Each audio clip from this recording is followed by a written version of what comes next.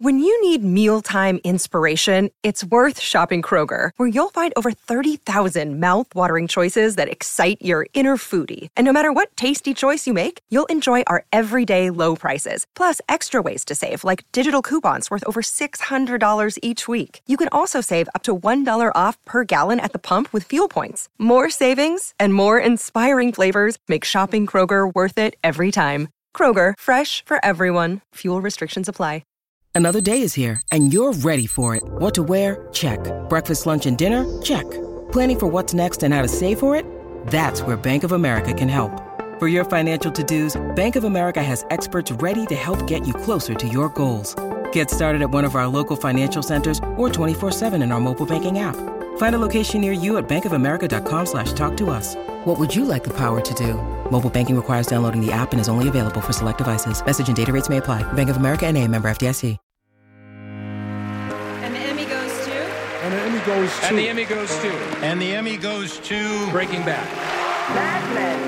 Modern Family. Veep. Homeland. The Crown. Succession.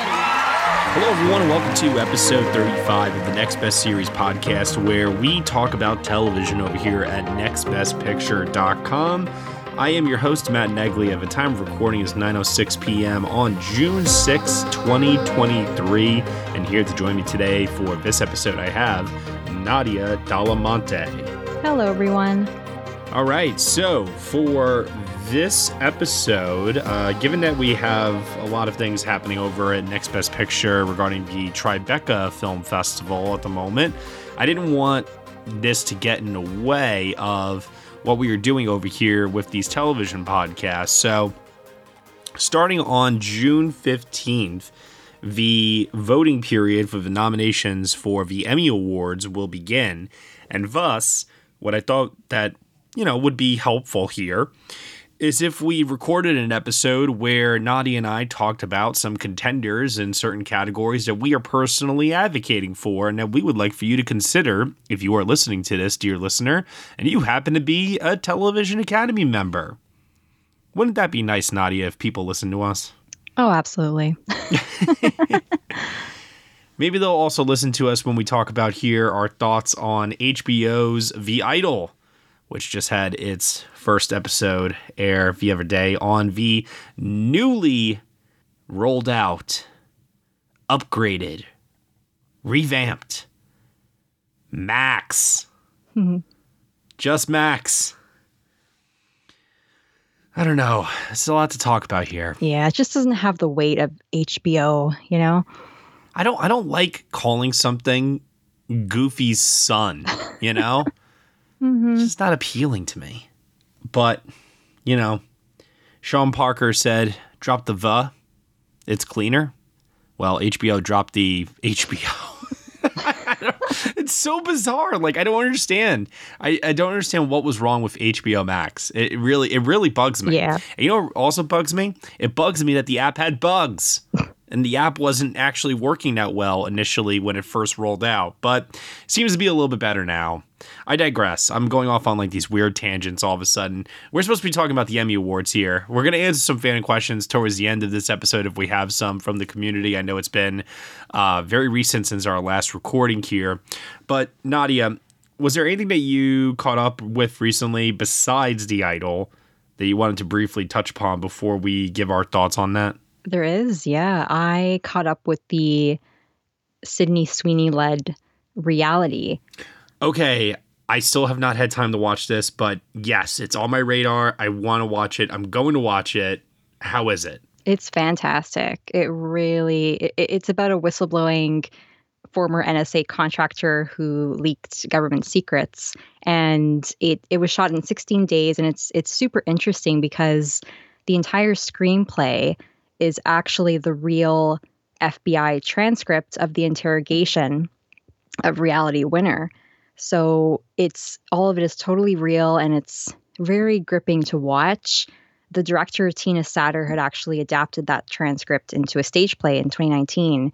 And actually, one of the first things that struck me watching the film version was imagining Sydney Sweeney doing like a one-woman show of this story on stage. I think she would be fantastic. And she's incredible in this. It's her first really big leading role, really. And it's so tense to watch. And I think a big part of that is due to her performance. It's her performance at the center of it all that is drawing you in based on her reactions and her facial expressions and what she's focusing on as she's being interrogated. It's really, really tense and fascinating.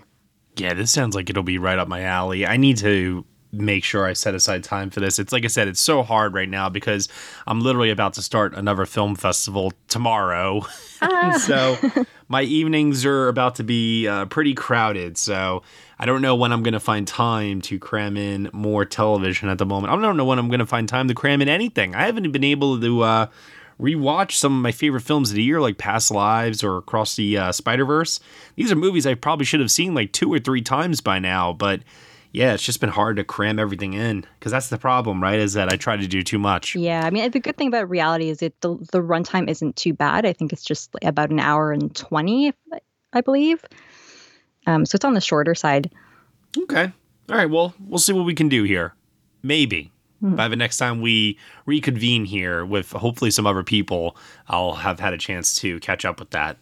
I do not have anything else to really add to the television conversation in terms of what I've been watching. However, I know that you and I both watched Sam Levinson's The Idol recently. Grand Canyon University's RN to BSN online degree program makes earning your bachelor's in nursing possible. Balance online coursework with local in-person clinicals to position yourself for potential leadership opportunities in the time you have from wherever you are, leaving room for what matters. Achieve your goals with your personalized plan and team behind you. Find your purpose at Grand Canyon University.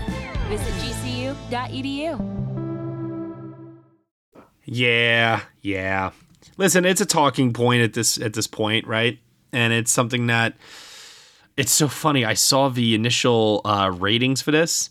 Didn't even crack 1 million viewers for the premiere. Yeah, I saw that.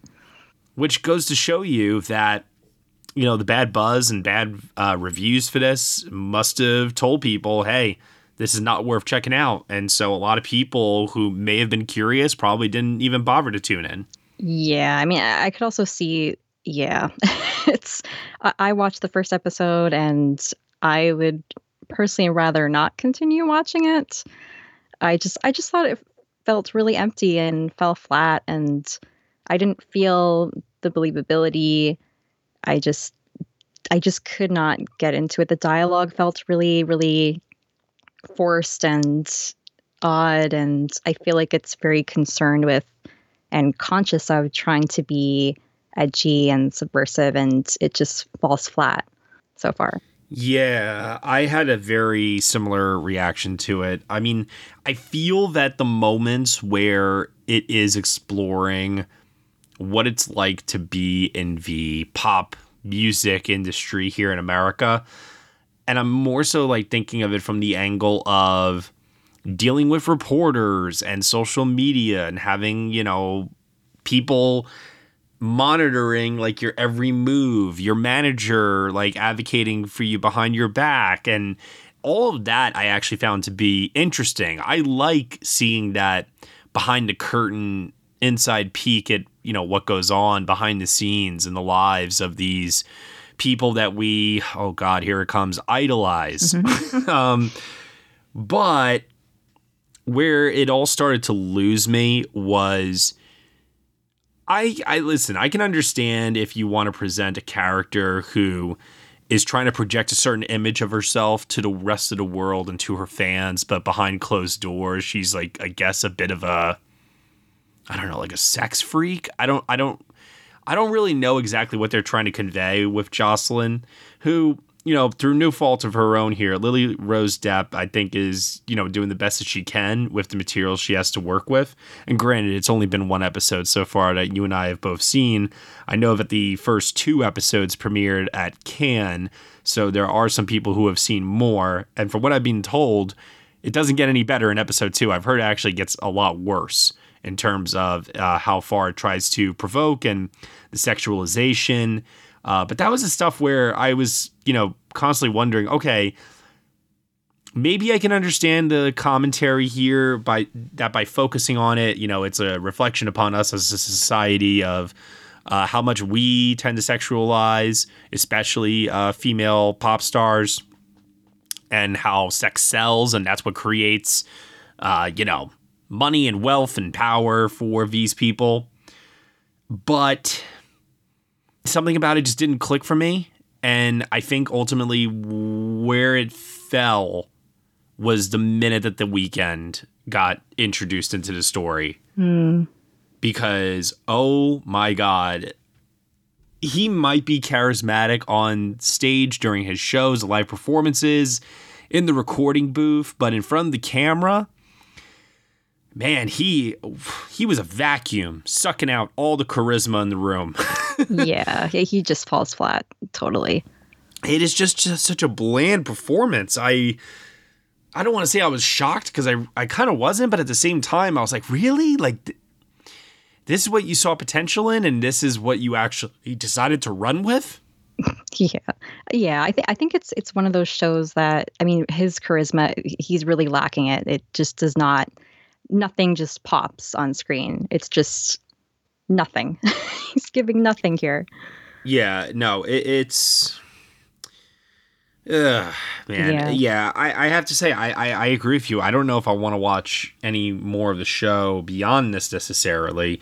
But once again, no, I really, really did enjoy all the interactions that Jocelyn was having with Divine Joy Randolph, with Dan Levy, with Hank Azaria. Like all of that I thought was the best stuff of the episode. Rachel Sennett too. I mean, the cast really is great. It is a great cast. It's just a shame that it's under this direction, because I do feel like it's one of those shows where the premise and the perspective could be interesting. In this case, a female pop star and looking at exploitation from her perspective. But I feel like under the direction, it just doesn't work at all. And it just makes me think about what this show could have been had the original showrunner / director been involved. Amy, forgive me, I think it's Seimetz, yes. Mm-hmm. Yeah.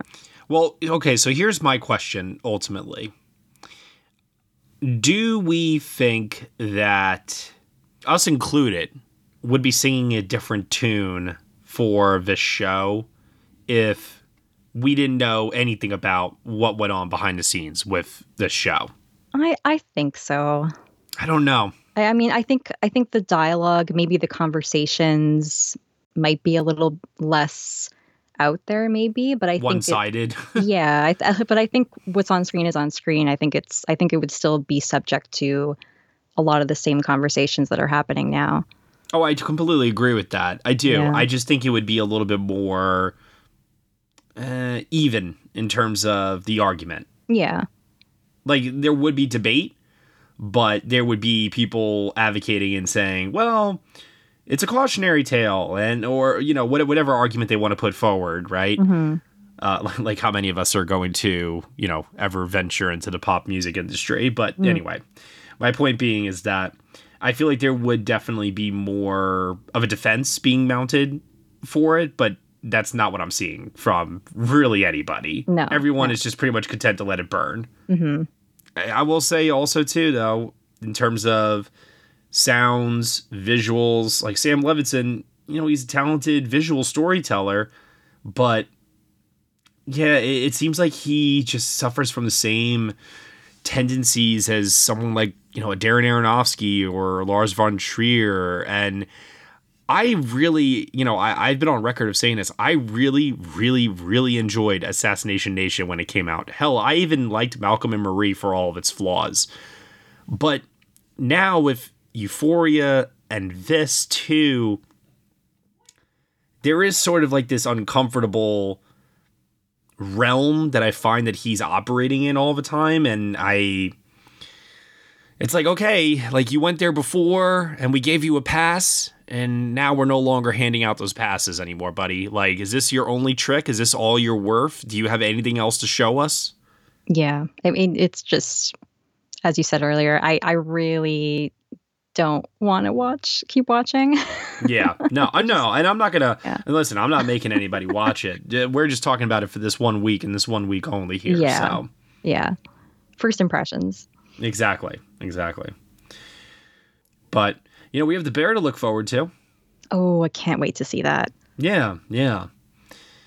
So what I want to do, speaking of the Bear, is I want to get to what is ultimately the meat of this episode here, which is talking about some of our favorite performers, shows, whether that's the writing, the direction, whatever it is. So what I'm going to do, Nadia, is in no particular order, not in terms of first to last or in terms of alphabetical or anything. We're not even going to do category by category. It's going to be completely random. I would like you to go first in just shouting out a single contender in any category that you would like Emmy voters to consider when casting their nomination ballots. Go. Okay. First one, Poker Face and Best Comedy Series. A lot of new comedy series this year. It's very possible that it could get squeezed out, but at the same time, I agree with you. This whole case of the week, Natasha Lyonne leading it, Ryan Johnson's directorial flair. I thought this was very exciting television. Yeah, it's so much fun to watch. It's so entertaining. I love that each episode is totally its own universe, so you could jump into it at any point. It's clever, it's twisty, and my goodness, the guest actors, I mean, I could go on a whole other tangent on them. Everybody's just giving their A game to it. And you have Natasha Lyonne at the center, who's this core of truthfulness, and she's searching for truth. And it's just so satisfying. And all of the storylines are really interesting as well. There's one really, really great Phil Tippett inspired episode that I take every opportunity to rave about, and it's just fantastic television. Okay, for myself, I'm going to first start off with on the drama series side. Yes, we know that we have Succession, White Lotus Sicily, Last of Us. Of course, they're all HBO. But I really, really, really hope and pray that the Television Academy does not forget House of the Dragon, which feels like it came out a while ago, but I thought was much better than the latter seasons of Game of Thrones and harken back to the show when it was at its peak. And so hopefully voters don't feel like it has like that been there, done that kind of quality to it, or feel like, we already properly rewarded Game of Thrones. We don't need to keep on like having a slot open for this. And I really do hope that they still continue to recognize it, because I was so thoroughly impressed with the first season of the show. It wasn't perfect, but considering how much of a bad taste the final season of Game of Thrones left in people's mouths, this definitely, I think, set the stage for more exciting storytelling to come from the world of Westeros. It's still on my list of shows to see. You're kidding me! Yeah. Oh my God, and you watch so much. I somehow just missed, I just couldn't catch up with it, and so it's on my list, but I'm excited to watch it. Wow. Okay. Yeah. What's another one, Nadia? Any category? I'm going to go the guest actress in a drama category. Mm-hmm. Carol Burnett in Better Call Saul. Oh, good choice. What a great choice. Love it. I mean, there's Bob Odenkirk, there's Ray Seahorn, they're both fantastic, but I gotta shout out Carol Burnett because she is in one of the best episodes of the entire show, and part of why it's so good is her performance. Her character, without giving any spoilers, plays a role in, let's say, what happens to Saul. And so without her emotional resonance, I think the moment that their characters share wouldn't have hit as hard. So I will sing her praises. She's wonderful. And a different side to her as well than what people are used to. So I am going to implement a slight rule here, which is if you name a show in a certain category, you can't name that show again for another category. Ooh, okay. Yeah. because I was actually just about to shout out Patty Considine from House of the Dragon, and then I realized, oh my god, I'm gonna just say House of the Dragon for everything. So let me stop myself now from doing such a thing, and move over to something else here, which is, I would like to shout out for writing for a limited series. I'm gonna go with Beef for this one. Nice. I actually think that this show probably deserves to win the award ultimately.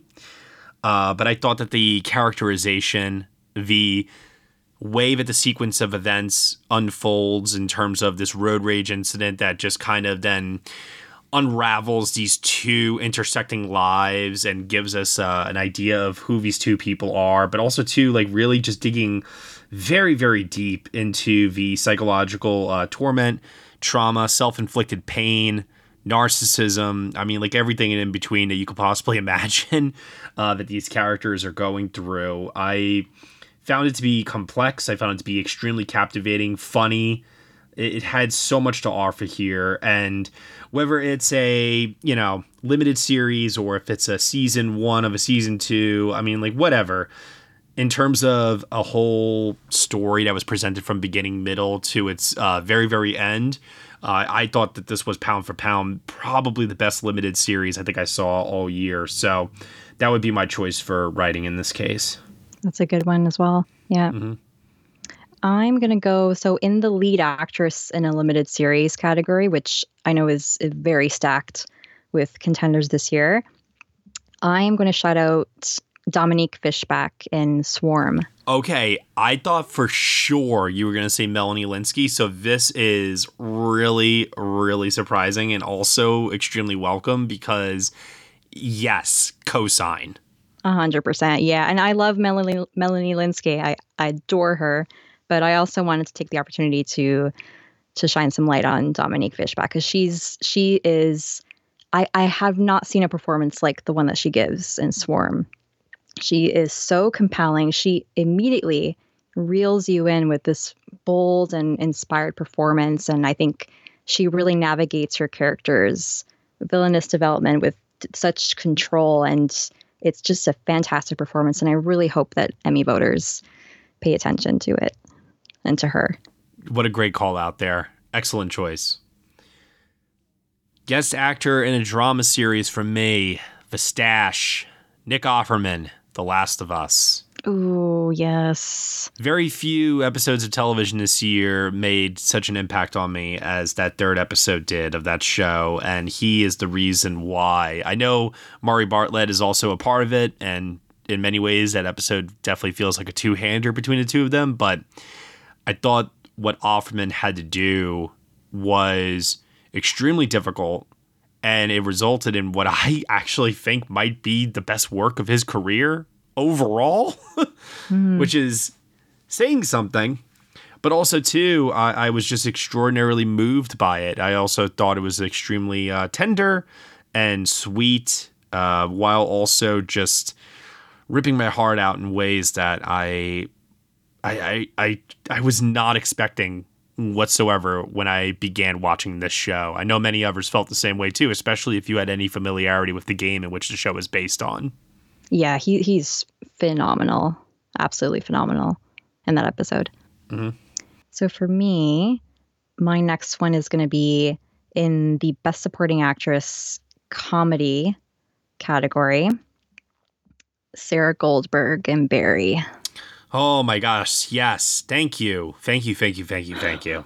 Yeah, she's just, the way that she handles all the shifts in tone, and I mean, she's unbelievable. She's wonderful. Singing her praises, 100%. And you know what? She missed out on a nomination for the third season, which was quite shocking considering that she got in for season 2. So I really, really do hope that they can bring her back. Yeah, and I mean, this would be her last chance, so hoping that voters keep her in mind.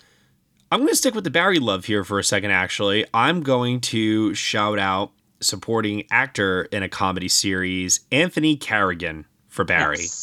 Yes. I know that he's gotten in before, but I thought his work in the final season was his best work overall.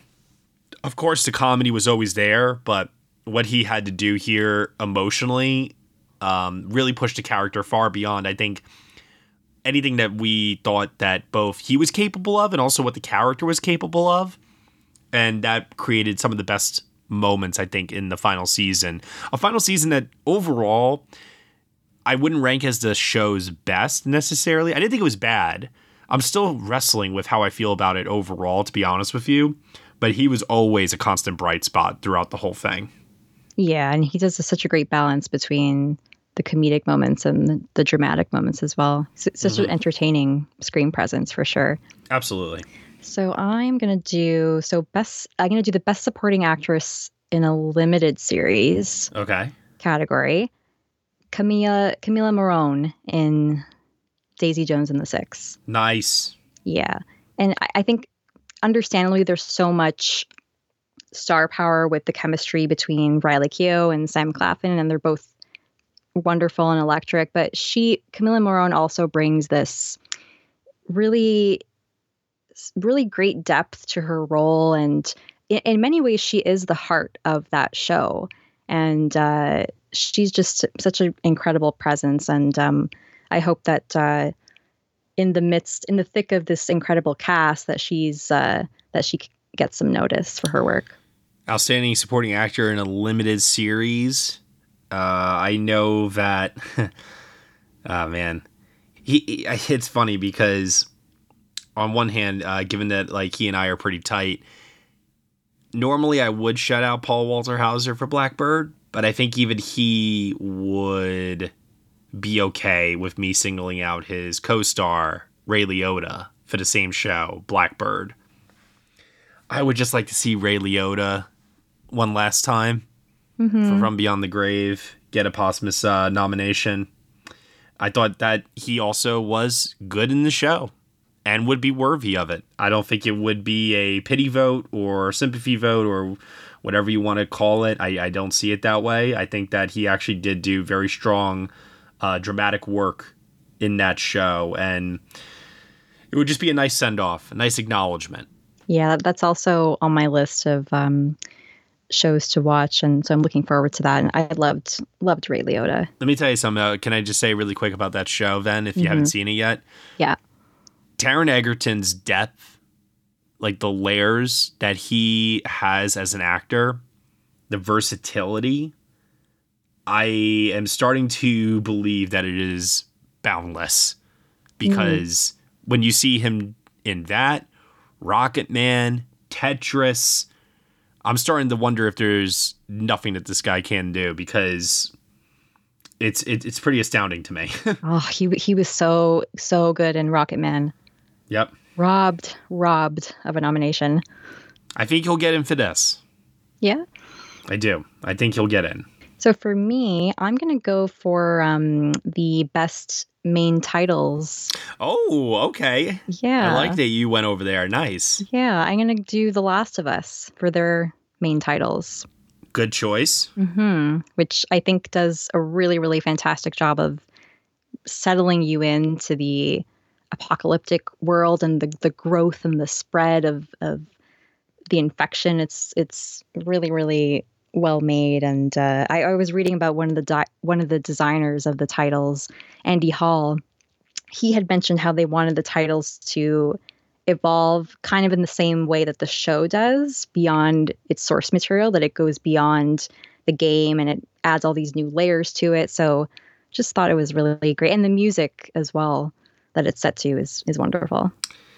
Okay, this one it might be a little surprising for some people to hear, maybe not, I don't know. But now that Sarah Snook moved over to the lead category for Succession, that leaves an opening in supporting actress in a drama series. So I am going to call out J. Smith Cameron. Ooh.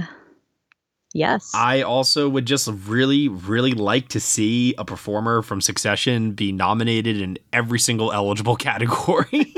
Succession for everything. Seriously. Yeah. I mean, there's even a feeling I'm starting to get that it could pull a crown and just win every category. Although that might be a little bit difficult considering the competition in some of these categories here. But J. Smith Cameron, consistently excellent on the show, I think that there's been more awareness brought to the character of Jerry as the show progressed, to the point that the writers started giving her more material, more impactful moments. And I think if they, play their cards wisely, I really do think that she could show up. And, part of that is hopefully anyone that's listening right now, please don't forget Jerry. Don't forget Jerry. One of my favorite characters. Exactly. Mm-hmm. Yeah, she's wonderful. For me, I'm going to go, are we doing one per show, or can we do, are we doing one per category as well? We're not doing one per category. Oh, okay. I am trying to jump around as much as I can, but only one per show. Okay. Well, in that case, I'm going to go back to Best Actress in a Limited Series, because I have to mention Rachel Weisz in Dead Ringers. Oh man, this is something that I want it to happen, but I'm nervous about it happening. So yeah, I mean the category, it's such a stacked category. I mean, I feel like I'm predicting her. She's my number 5 right now, but I feel like I could also see her missing. I hope that she doesn't, because this is what I think is her best performance, or should I say performances to date. She's portraying 2 characters, and the fact that she's able to, she makes them both so fully realized and so distinctive from one another, while also highlighting their similarities and conveying the codependency that those 2 characters have. It's such an impressive feat that she was able to accomplish, just with her expressions or her voice. The way that she distinguishes between these identical twins is wonderful. It just makes that show feel really real and tangible, and it's a fantastic performance. I could not agree more. You saw it? I finally watched 2 episodes. Yay! I'm still working my way through. I didn't want to comment on it until I watch more. Yeah. But yes, I did finally find time to start. Nice. I'm going to go for my next one with lead actress in a comedy series, Jenna Ortega, for Wednesday. And this is an interesting one, because on one hand, I can understand if Wednesday is perceived as almost like a CW type of show, and some, just I understand. I get the perception of it, right? But I think that she's just so perfectly cast for this character that people have familiarity with. And she, once again, is able to, I think, show us more of her versatility with this role. And also, she's just having a career moment right now. Let's just keep the momentum going. Why not? I think between this, Scream, and every other project that she has going on right now, it would be really cool to see her career get this kind of a boost, I think. Yeah, also recently the Fallout, her performance in that was fantastic as well. She was unbelievable in that. Yeah. I still have a couple episodes to go on Wednesday. That's also on my list, but from what I've seen so far, yeah, she just completely owns that character and that role. I'm not trying to cheat here by saying this. I'm legitimately posing a question to you. Wouldn't it be nice to see Tim Burton get some recognition for that too? Yeah. I just don't feel like he ever gets any awards recognition ever. So he really doesn't. Right. There's an opportunity there. Just saying. Mm-hmm. I'm going to go with, I had it in my head. Okay. So since I haven't mentioned Yellow Jackets yet, apart from an honorable mention of Melanie Lynskey, I'm going to go to the supporting actress in a drama series and shout out Christina Ricci. Love it. In Yellow Jackets. And I know that this new season is not, it's really not as good as the first season. It's kind of all over the place, but I maintain that the cast is totally innocent and the acting is just as great as it was in the first season, and she's included in that.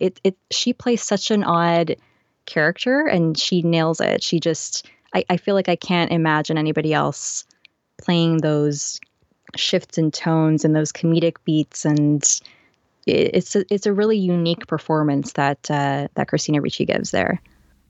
Okay, 2 more. You ready? Okay. All right.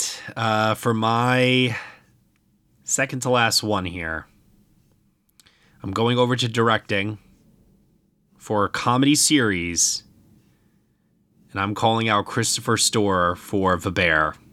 I don't know specifically which episode, but if I had to put forward an FYC, I would say it should be Review, which is the episode that is shot as one continuous take, so to speak. It's only, I think, 20 minutes long.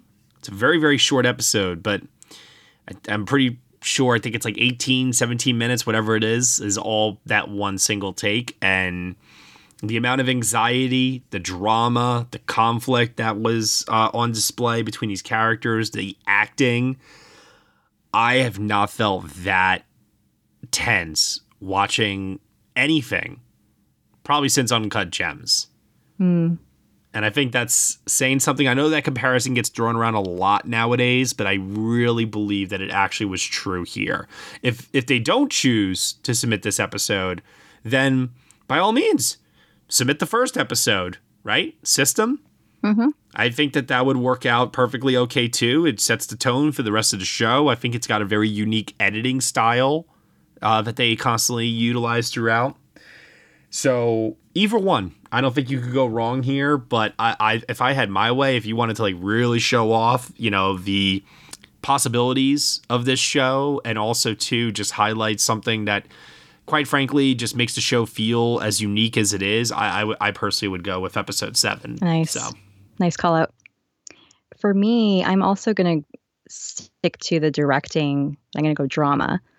And I'm going to say Peter Gould for Better Call Saul. Oh, but you already mentioned Better Call Saul earlier. Oh, no. Yeah, I knew one of us would trip up first. Oh, no. Oh, gosh. Okay. Hey, you know what? Peter Gould appreciates it. I was going to say the finale, but... Hey, you know what? I'm not going to argue with you on it, but yeah, what else you got? Okay, so I'm going to do the Best Documentary Special category. Mm-hmm. Still a Michael J. Fox movie. Oh, yes. Mm-hmm. Yeah, that one really, I went into it with just the expectation of, okay, I love Michael J. Fox, and I'm sure that I'm going to enjoy this to some extent. But what I wasn't expecting was the use of the archival footage and recreational footage and all this footage from Michael J. Fox's career that was intertwined with the present day footage of him. I thought that was such a creative and interesting way to tell the story of that documentary while also adhering to the spirit of Michael J. Fox, always quick-witted, fast comedic timing. Those parallels were so resonating and fascinating, and it made for a really uplifting and entertaining documentary. I completely agree. I just saw it again recently for a second time after watching it at Sundance, and it played even better for me on a second viewing than it did the first viewing. I thought that the blending of the footage that they gathered from his television work to any archival footage that they had available, and then mixing in these reenactments as well. Yeah. Some of the most seamless blending I've ever seen in a documentary. Yeah, even the way some of the dialogue, the pieces of dialogue were blending, it was really so impressive. Mm-hmm. Completely agree. Mm-hmm. Okay. So I have not mentioned this show yet. So I can say outstanding drama series, Better Call Saul. Mm-hmm. And I'm saying this because I got my wish recently with Rhea Seehorn finally getting nominated for the show. Yes.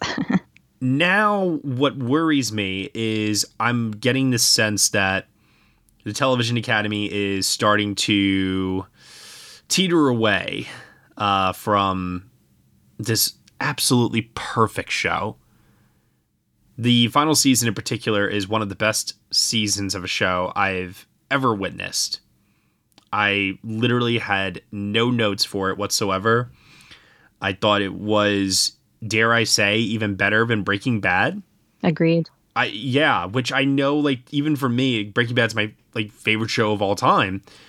It doesn't sound right to say that, but when I really think about story and character and how well they just really honed in on the storytelling here, Breaking Bad could rely on action set pieces and these shocking, dramatic reveals and moments of, murder or violence, whatever it was, right?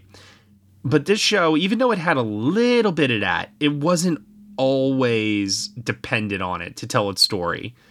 And the character work, the way that the character arcs were laid out for us and how they unfolded over the course of not even just a whole show, but this final season in particular, like I said, just not a false note anywhere to be found. And it would be a shame, a crime, if in its final season that many people deem to be the best of the show, and I understand that Succession is going to completely sweep the board this year at the Emmys. I totally get that. But for the love of God, at least nominate Better Call Saul in all eligible categories. I think it would be just such a crime at this point for the nominations to start to drop off with it, because by this point, I mean, let's face it, the Television Academy, I don't think has ever fully cared about Better Call Saul. It's never even won a Primetime Emmy Award. Which is crazy. Right. But so at this point, I'm just fighting for it to stay alive. Yeah. I mean, I feel like the temperature has certainly cooled on how much buzz that show was. There was a point where it did reach a particular high, and then it just kind of fizzled. So I am totally with you, Matt. I really hope it at least gets nominated, particularly in that category, because it's wonderful work. So I have not mentioned Succession. Oh. So I'm going to mention Succession in the directing category. Ooh, okay. Yes. Mark Mylod? Mark Mylod. Yeah. And the episode that I'm thinking of in particular is the penultimate episode, which is Church and State. Okay. Episode 9, because it hits so hard and it's so resonating, and it's particularly the portrayal of grief with Roman's character specifically. I thought that was so beautifully handled and really true to life and resonating, and the entire arc of that character just in that episode alone, from the beginning with the sort of trying to put on a mask and thinking that he's got I don't want to spoil anything, so thinking that he's in control of something and then totally falling apart at the end. That was just so powerful. And yeah, I mean, the direction in that episode, I mean, throughout the season has been absolutely phenomenal, but that episode in particular really, really stood out. So I'm going to shout out Succession for direction. I'm not going to take anything away from what you just said. I completely agree with you, but it's wild to me that Mark Mylod could submit that episode. He could submit Connor's wedding. Yeah. He could submit the finale. They might as well just give him the damn award for all of those episodes. Yeah. I mean, how do you choose? Right? Yeah. Man. What an incredible final season that was. Yeah. They stuck the landing.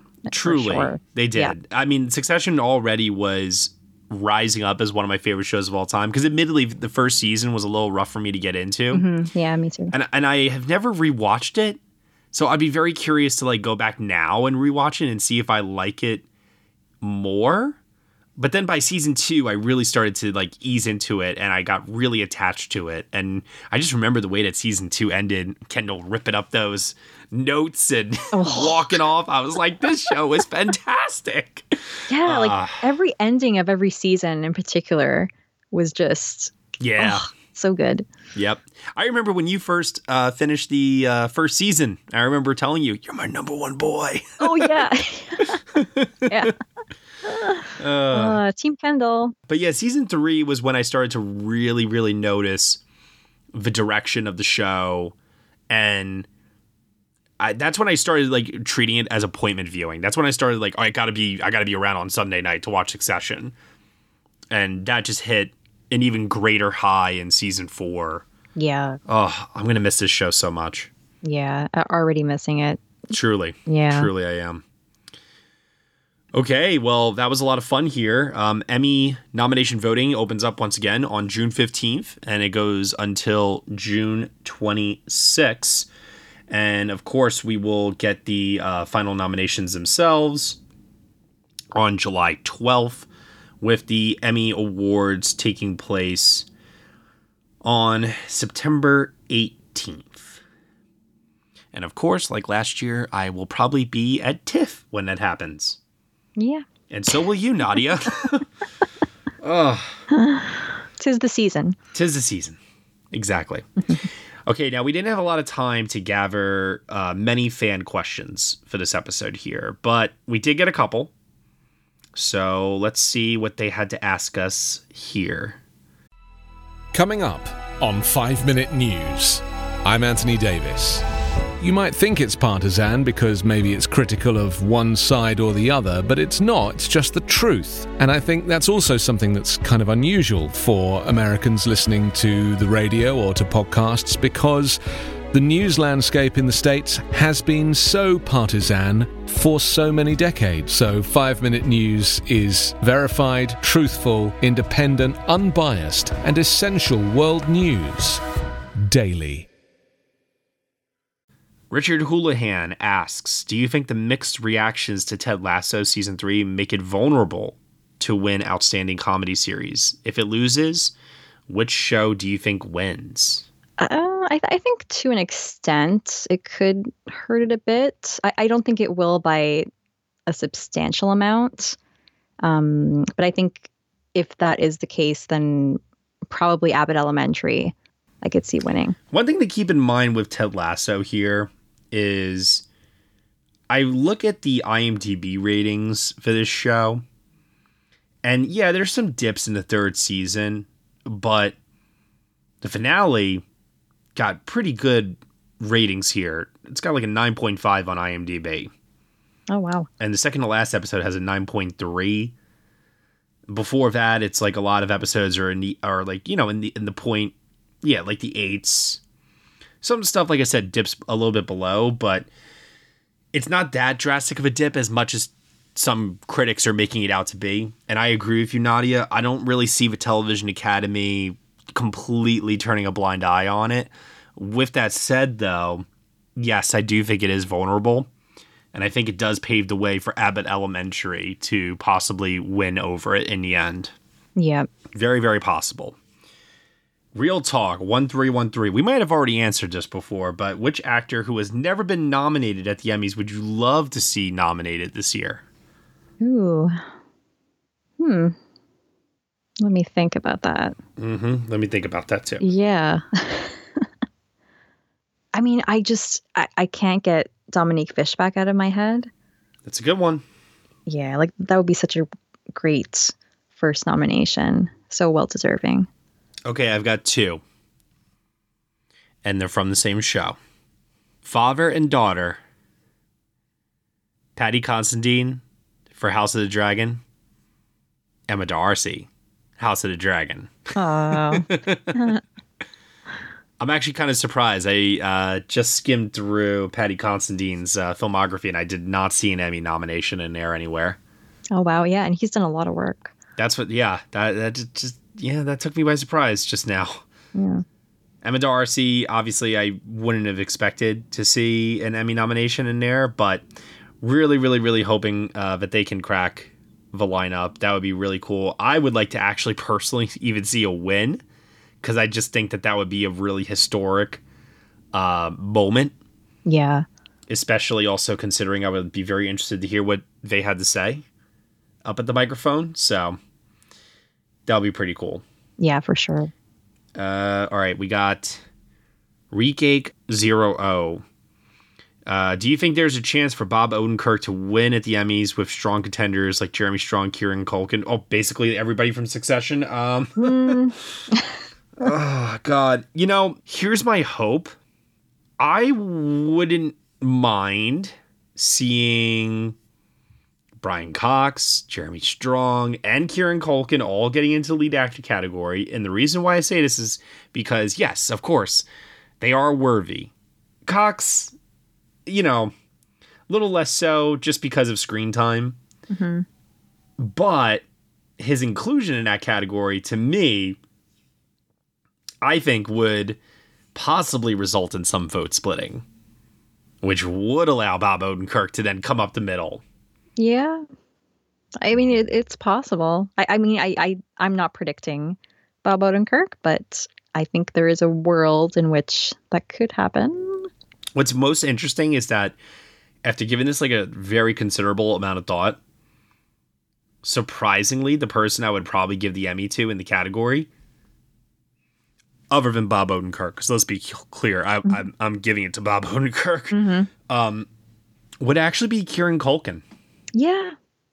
You know what? I the more that I'm sitting with it, Succession, I agree with you there. Yeah. It's also like one of those things too, where it's like Jeremy Strong already has one. Brian Cox has one from like other shows, you know, not for this, but you know, he's got stuff on the mantelpiece at home. Kieran, I think, did his best work of the entire show in this final season. Oh yeah. I mean, when I say he broke me in episode 9, yeah, he destroyed me. Yeah. Like what a great moment there. And not just that too, but also Connor's wedding. Yeah. The finale. I thought that the scene where he, you know, confronts Mattson on the mountain was another great moment for Kieran too. Lots to choose from. Yeah. Lots and lots and lots. Absolutely. Paul Rye, what's your favorite nomination for a guest starring role, actor or actress? Ooh. Did it mean like forever? It sounds like it. Yeah. Like. Okay. Overall. Yeah. Let's see if I can find one. Oh, I have one. Mm-hmm. I think it was a guest. Margot Martindale in The Americans. Oh, yeah. I remember like how that started to become like a running joke. Oh, what a great show. I really love to rewatch it at some point. Yeah, The Americans is pretty great. Mm-hmm.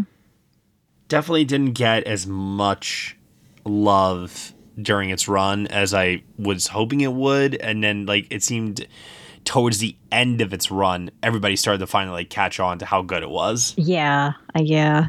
So what I've noticed about the guest like actor and actress category sometimes is that usually when a show misses the boat in terms of being able to nominate someone for a season that they actually had a lot of material to work with, then that character is like killed off or something, and then in the next season they appear for like one episode, and then that's the thing they get nominated for. Yeah. And it almost just feels like it's a makeup award for what came before, and that always frustrates me to no end. Yeah.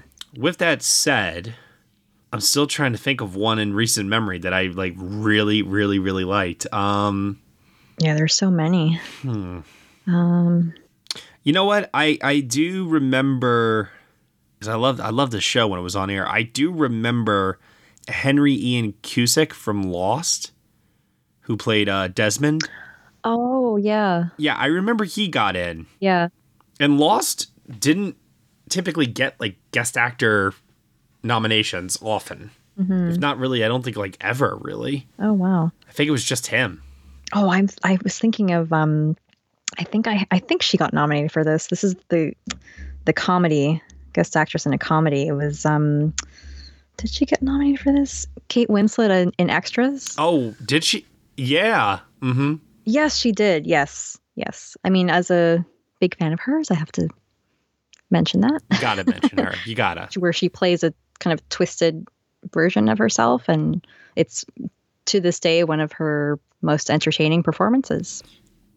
Okay, so as I was saying before, not many questions this week, just because we decided to do this at the last minute here to, like I said, just shout out some of these performances, some of the writing, the directing, the shows in general that we really wanted to shine a spotlight on before nomination voting commences. But thank you, though, for those of you that did send in your questions. We really, really appreciate all the interaction that you give us here on the show. And we hope that you've been enjoying more of our deep dive analysis into this year's Emmy Award season. So, Nadia, for all those that are listening right now, tell everyone where they can find you on the internet.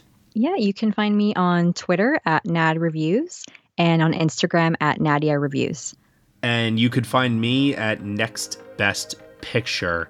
Thank you so much, everyone, for listening to episode 35 of the Next Best Series podcast, part of the Next Best Picture podcast umbrella. We are proud to be part of the Evergreen Podcast Network, and if you want to leave us a review on Apple Podcasts, rate us 5 stars, drop us a comment. It helps our show to get discovered by other people, so we really, really appreciate your feedback and your support, which you can also lend on over at Patreon. For $1 minimum a month, you will get exclusive podcast content from us, including our other episodes of Next Best Series that don't pertain to the television award season. Those episodes are usually given out via a preview for free, but if you pay on Patreon, you do get the full-length episodes there. We always appreciate your contributions. We always appreciate your support. Thank you all so much for listening, as always, and we will see you all next time.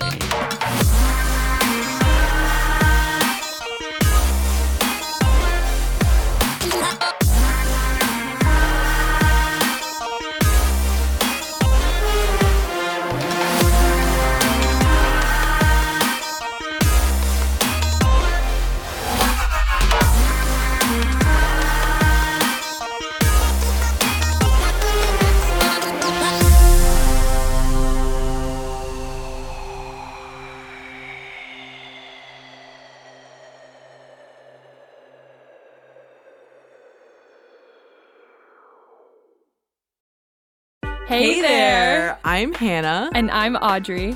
We are a sister filmmaking duo and co-hosts of Sleepover Cinema, our show where we analyze the films that created the collective unconscious of the girls, gays, and theys of the late 90s and early 2000s. Princess Diaries, The Cheetah Girls, Aquamarine, Cinderella, the one starring Brandy. We haven't stopped thinking about these movies since we first saw them, and we want you to rewatch them and review them with us. Are these movies as bad as critics would have us believe? Do we even care if they are? We are always unpacking that very question on Sleepover Cinema. Check out Sleepover Cinema wherever you get your podcasts or at evergreenpodcasts.com. See you soon.